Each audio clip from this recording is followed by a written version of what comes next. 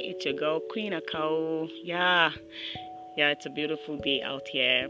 Yes, and I'm sure yours is going well as well.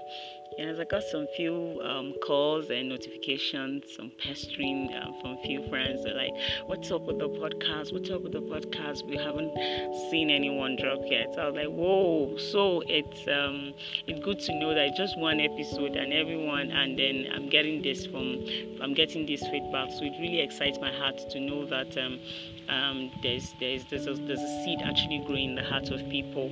So I'm really excited, and I'm sorry for the short break because we have some technical issues we're trying to run and understand first, then before we shoot further. But nonetheless, something striking dropped in my spirit this morning, and I was like, no, I can't let this go. Let me just come and drop it, and I trust how God has already impressed it in my heart. So it's going to be a blessing to anyone that is going to listen to it. You know what it's called? Heart Influential Mandate. We just God is going to be influencing your heart. It's not me, it's not my voice, it's not my words calculated or the technicality in how I convey the message, but he loves your heart. Your heart is the center of everything, and he wants it good.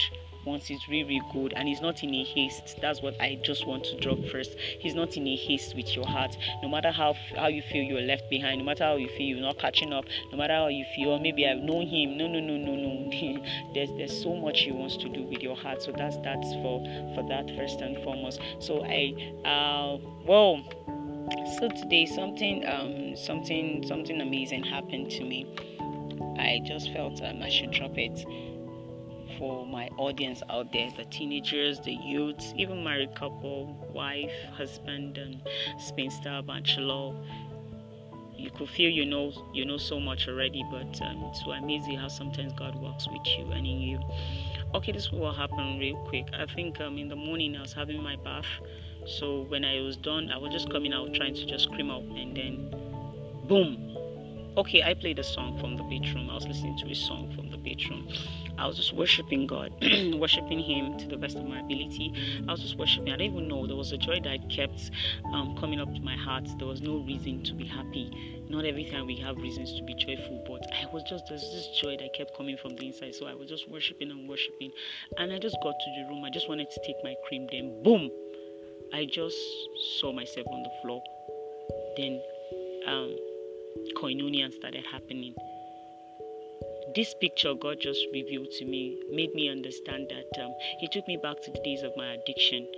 So I realized that there were little things we did unconsciously that really brought us to the place of our addiction. Whatever your addiction is, check it closely. You were closer to the thing that always poke you to do those addictions.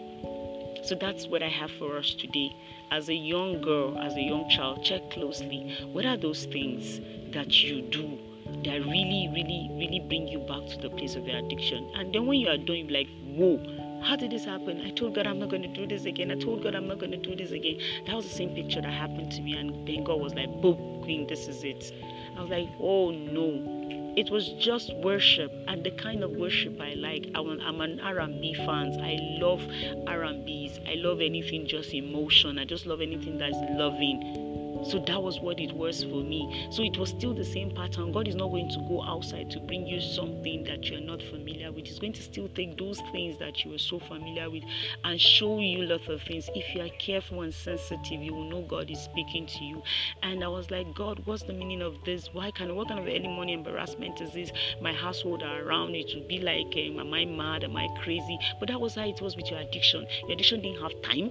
Your addiction didn't have moments. It just happened to you, bam, at any given time. And you're like, you were like, oh God, how is this happening to you? It's the same thing with the love of God. When the love of God breaks in your heart, it does not have time. It does not have limit. So why won't you give Him a chance? Why won't you try to convey those things that were weighing you down? Why won't you try to convey those things that easily bisect you? What are those things that easily? Check them, look at it critically. You will see them. They are there. It's just that when you're in your addiction, you hardly notice this thing until God saves you out, and that's when your eyes will open, boom. But that's why God is bringing voices as such, so that it will help you think down, look deep down, and realize that no, there were little things that were really poking up these addictions that made them so prominent in your life. And then when you are done, like even when I was done worshiping, I was like, how did I get here? It was the same thing. It's just the same thing. So you just convey your addiction, make God your addiction. Just do those things that will draw you closer to Him. Try to study, try to listen to music, the kind you like. There are so many in the gospel as well. There are so many in the gospel. R&B, jazz, anything you want. Fuji is the same. They are conveyed now. They are in the similar pattern with God. So please find those things.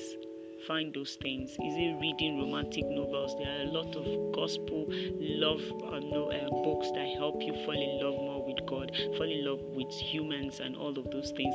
They are the same thing. There are a lot of it. So I crave indulgence this morning that share this podcast with anyone, and I strongly believe it's going to be a blessing. Stay close to the things that will draw you away from your addiction. Stay close to those things that will make you stay away from your addiction. Change circle. Yeah, you remember the last one we talked about the circles are the theme. Change your circle. Change your habits. Change the things you do before.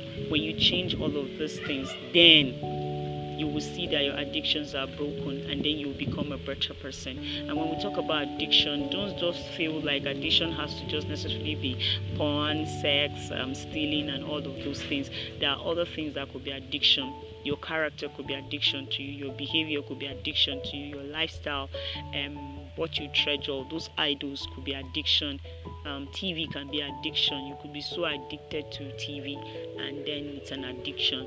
You're not necessarily doing anything bad, but you just love sitting down there, and it conveys all of your time. You don't do any other thing with your time. Your phone could be addiction. If you're not reading with your phone, if you're not praying with your phone, if you're not studying with your phone, then it becomes an addiction. Let's see what you do with your phone. Then we will know what you are doing. Nobody is perfect, but when you put yourself in a situation whereby you become better, then certainly God will pick out of you, and before you know, He's going to be dropping all those things off your life, and then you become a better person. Thank you so much, and I'm very sorry for keeping you away from Him.